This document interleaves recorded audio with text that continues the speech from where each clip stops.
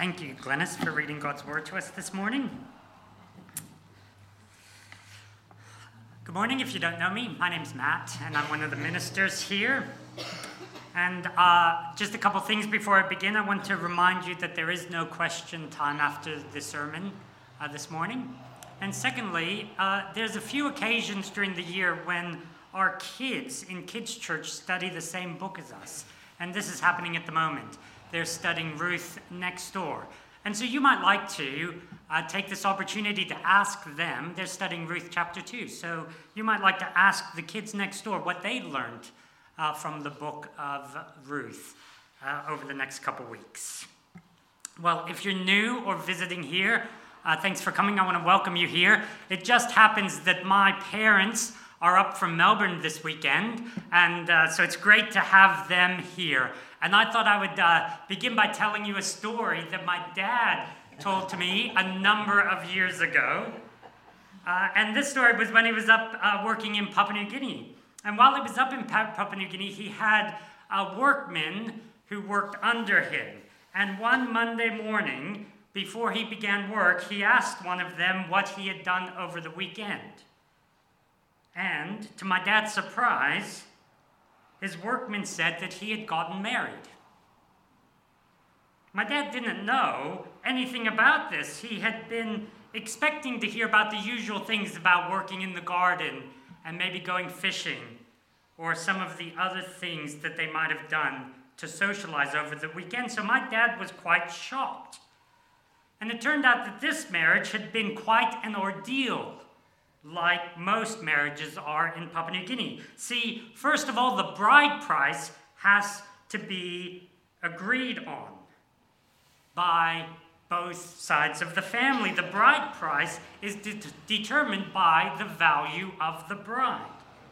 And this has to do with things like her education and her abilities, and everything's taken into consideration. And so a bride price is agreed upon. And this might be something like 3,000 kina and 5 pigs. And in some instances, the pigs are more valuable than women and children and more valuable than the money. And so only after the bride price is agreed upon can other arrangements be made for the wedding.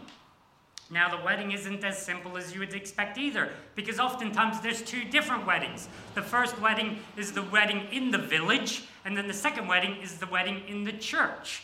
And so the wedding in the village is their traditional wedding, where they would all come, and there would be a feast, there would be cultural singing and dancing, and then after this, the bride and groom would just move into the groom's house. And then at some other time, they may build themselves a little house of their own.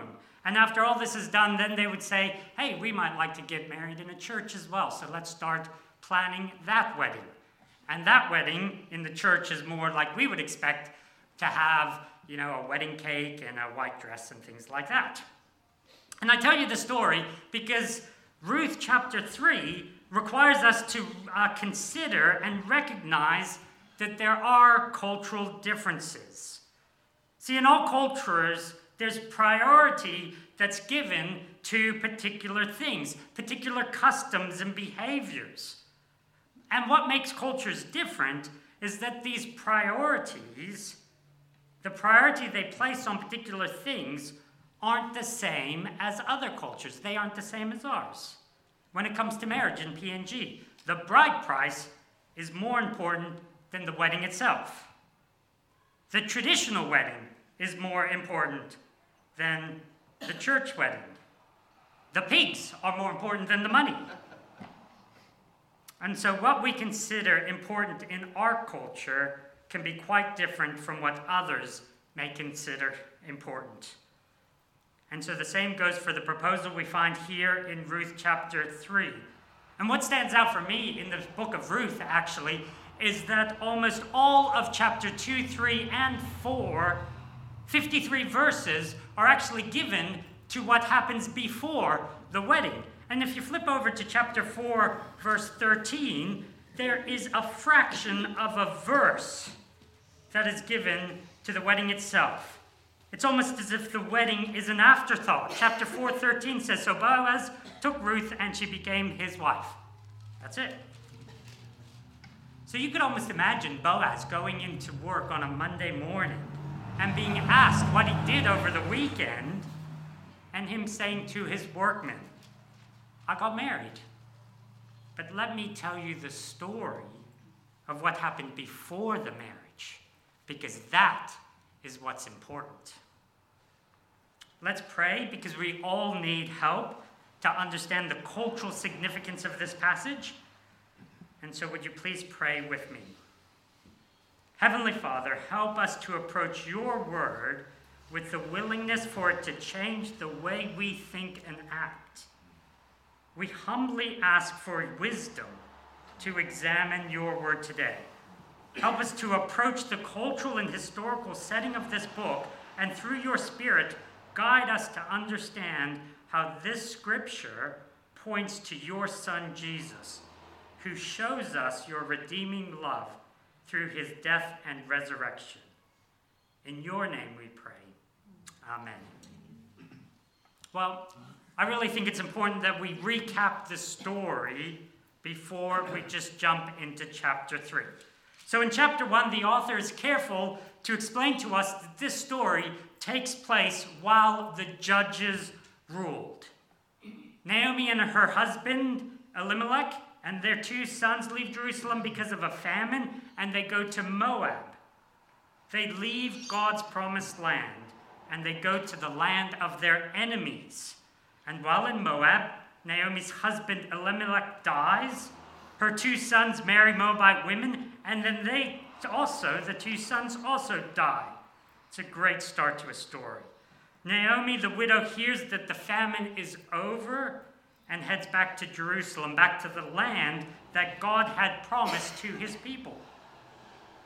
Because she has nothing to offer them, Naomi tells her daughter-in-laws to go back to their people. And Naomi returns to Jerusalem angry, bitter, and empty. Ruth, who is Naomi's daughter-in-law, returns with Naomi and commits herself to Naomi's God. Read with me chapter 1, verse 16 again, where Ruth said, do not urge me to leave you or to return from following you. For where you go, I will go, and where you lodge, I will lodge. Your people shall be my people, and your God my God. Where you die, I will die, and there will I be buried. May the Lord do so to me, and more also, if anything but death parts me from you. And so the 2 of them end back up in Jerusalem. Naomi ends up very bitter. She comes back empty, and she blames this all on God. She says, the Almighty has brought calamity on me. We also read that they also come back at the beginning of the barley harvest. And 2 weeks ago, Matt Alder reminded us that God's plan for Naomi and Ruth is so much greater than they can ever see or will ever know. And how true is that for us here today as well? God's plan is so much greater than we can see or we will ever know.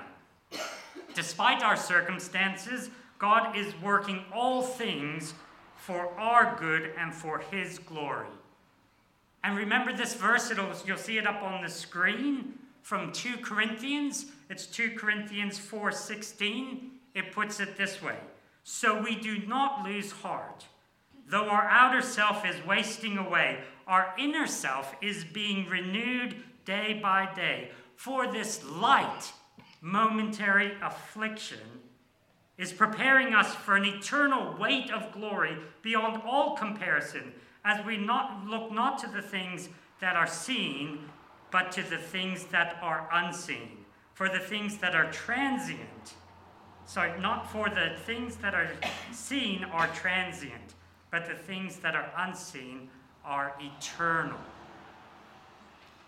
And then we get to chapter 2, where we see this light momentary affliction that Naomi and Ruth face shifts to becoming blessing beyond what they could ever imagine because of God's grace and mercy. And so through the next 2 chapters, we are shown a picture of how God's redeeming love is consistent throughout all of history, even during this time of emptiness for Naomi. God's redeeming love is evident in the way that he cares for his people.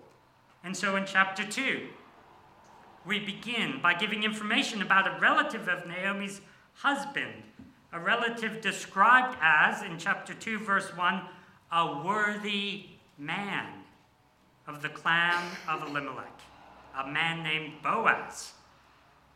Naomi and Ruth discuss what they're going to do in their hopeless situation, and they find themselves in, and Naomi gives permission for Ruth to go glean in the fields. And now, as readers, we're meant to realize that this is a dangerous position that Ruth is going to be in. As a Moabite woman, Ruth was a nobody. She wasn't even a servant. She could have been taken advantage of in any and every possible way. But by God's providence and care, she ends up gleaning the ears of grain in the fields belonging to Boaz. And he eventually notices her. And so Boaz provides for her one of her major needs of food. And when Ruth questions Boaz about why he is being so generous to her, remembering that she is a Moabite woman, Boaz responds with these words. Look with me in chapter 2, verse 11. But Boaz answers her, "All that you have done for your mother-in-law since the death of your husband has been fully told to me, and how you have left your father and mother and your native land and come to a people that you did not know before. The Lord repay you for what you have done, and a full reward be given to you by the Lord, the God of Israel, under whose wings you have come to take refuge." Take notice of that phrase that Boaz uses, under whose wings you have come to take refuge. See, Boaz understands Ruth's predicament and knows that she has come to find refuge under the Lord's wings. And last week, Ian so helpfully showed us how Boaz demonstrates mercy and kindness to Ruth. The author here is showing us the mercy and kindness of God. And so we get to chapter 3, and the structure of chapter 3 is very similar to that of chapter 2. We have this conversation between Ruth and Naomi, and then Ruth goes to Boaz, and then she returns at the end, and there's another conversation between Ruth and Naomi. And as we look at chapter 3, it begins with this conversation between Naomi and Ruth. Read with me from verse 1. Then Naomi, her mother-in-law, said to her, "My daughter, should I not seek rest for you, that it may be well with you?" Now notice with me quickly, this isn't the first time that Naomi has asked for rest for Ruth. In chapter 1, verse 9, we read as well, "The Lord grant that you may find rest, each of you in the house of her husband." Here in chapter 1, Naomi prays that Ruth and Orpah might find rest. And this may be a way that Naomi is kind of admitting to her participation, her hand in the hardships that her daughter-in-laws have found themselves in. But it's clearly rest that Naomi deeply desires for Ruth to find. She doesn't want Ruth to suffer. So Naomi here comes up with a plan to help her find rest. Let's have a look at this plan, starting from verse 2. "Is not Boaz our relative, with whose young women you were. See, he is winnowing barley tonight at the threshing floor. Wash, therefore, and anoint yourself, and put on your cloak, and go down to the threshing floor. But do not make yourself known to the man until he has finished eating and drinking. But when he lies down, observe the place where he lies, then go and uncover his feet and lie down, and he will tell you what to do. Here Naomi instructs Ruth that now is the time to stop mourning, stop worrying about her losses, and start preparing and start presenting herself as someone who's ready to begin again. She says, wash and put on expensive ointment, get your best cloak, and prepare yourself for what is to come. And not only does Naomi tell Ruth to be ready, but Naomi also knows how to use Boaz's circumstances and his activities for their advantage. She knows exactly what's going to happen, and she knew when he would be eating and drinking at the threshing floor. And this here is where our cultural mindset really has to work hard. Ruth does exactly what Naomi tells her to do. She waits until Boaz has had plenty to eat and drink. And after he lays down at the end of a heap of grain, he goes to sleep. Ruth softly uncovers his feet and lays down. And then at midnight, Boaz wakes up startled because there's a woman at his feet, and he says, "Who are you?" To which Ruth replies, "I am Ruth, your servant. Spread your wings over your servant, for you are a redeemer." To which Boaz replies, read with me in verse 10. He said, "May you be blessed by the Lord, my daughter. You have made this last kindness greater than the first, and that you have not gone after younger men, whether poor or rich. And now, my daughter, do not fear. I will do for you all that you ask. For all my fellow townsmen know that you are a worthy woman." See, in this chapter, we see the actions of a worthy man with a worthy woman. And so, like me, you may have a lot of questions about this passage. Questions like, why did this encounter take place at the threshing floor? After all, this would be a place where men were away from their wives, and no doubt a place for potential prostitution. Why did Ruth wait until he was filled with food and drink?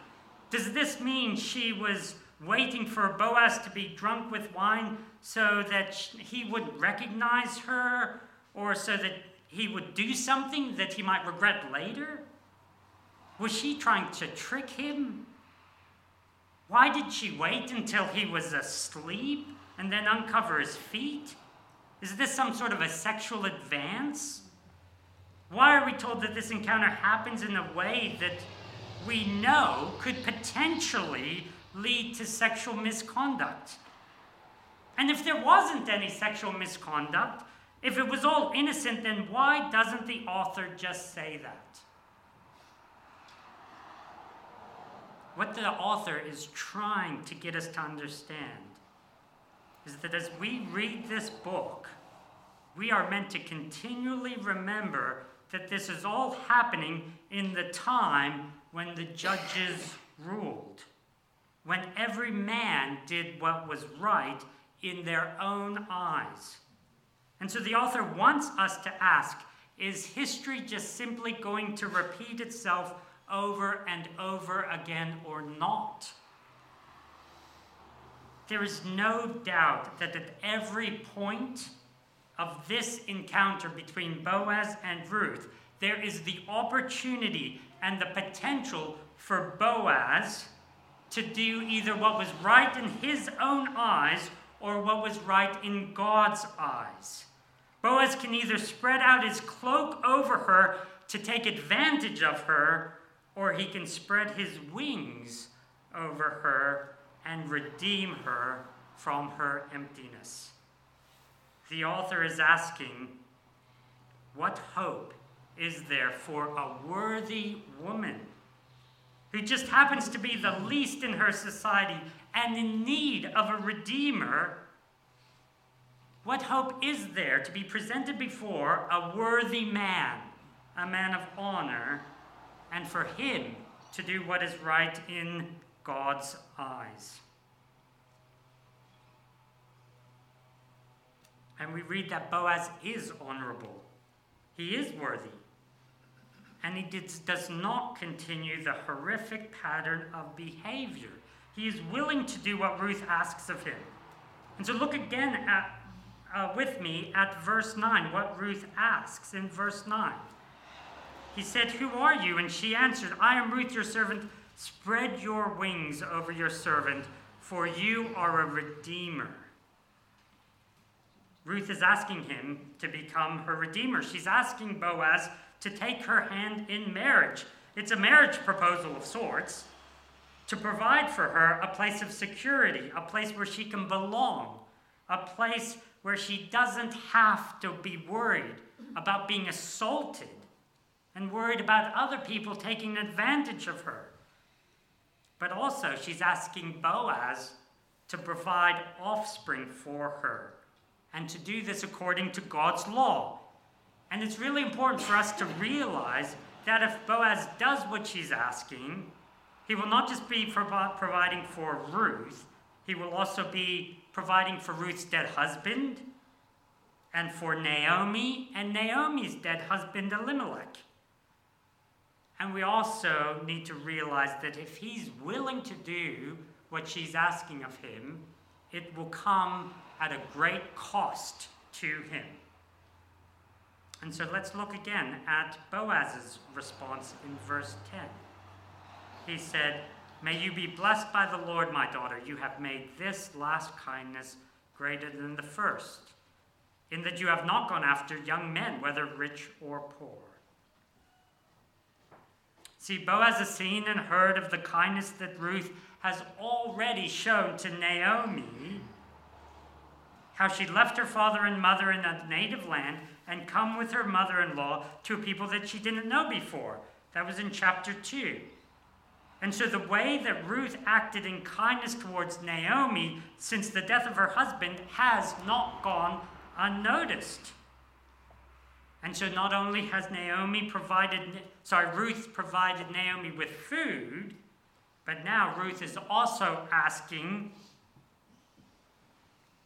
Boaz to redeem her and also redeem Naomi.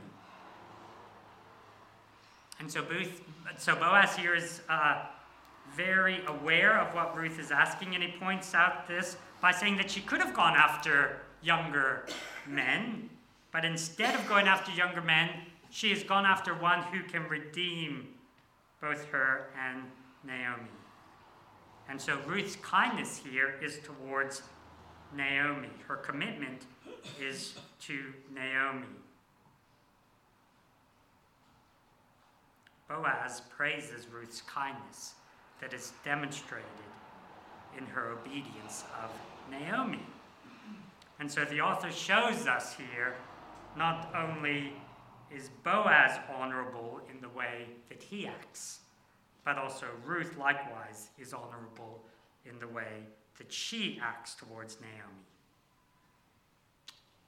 And see, the kinsman redeemer law that was set up in the Old Testament for those who found themselves in this exact situation that both Naomi and Ruth found themselves in was done so to help those in need.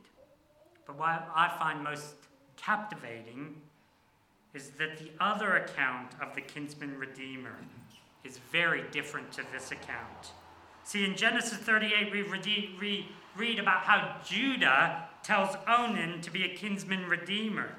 And Onan takes advantage of his sister-in-law, and he uses her for his own sexual pleasures rather than redeeming her as he should have.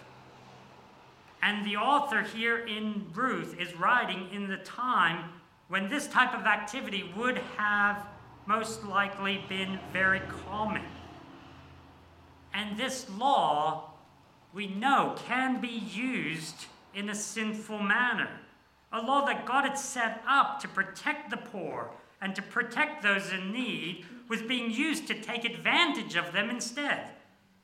And the author is reminding us of just how depraved humanity can be. This law used for selfish gain is a clear example for us of the messiness of our world, and that this mess has serious consequences. But there is a solution, because in Boaz, we see that the cycle of sin can be broken. The way that Ruth and Boaz observed this law points us to the redeeming love of God. This points us to God and how he shows us his loving kindness as it works out within them. Ruth finds a redeemer to spread his wings over her in marriage, but in this covenantal relationship, it is the Lord's wings that Ruth ultimately finds herself under.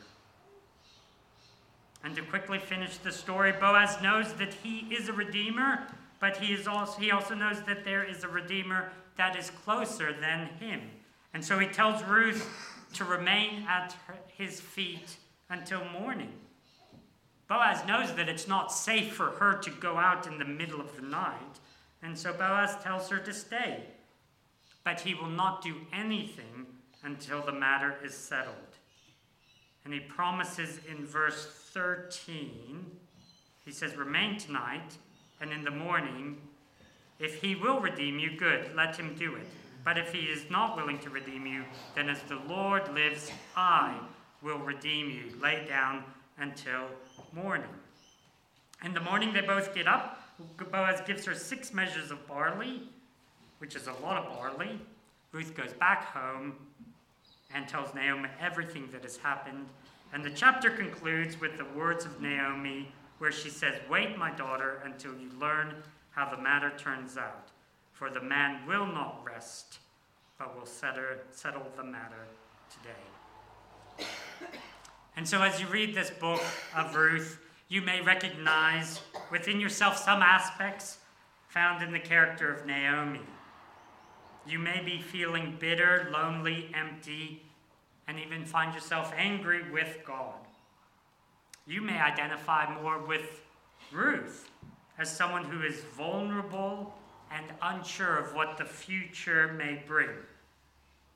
Regardless of where you are or how you feel or the lot you have in life, we are all in need of a redeemer.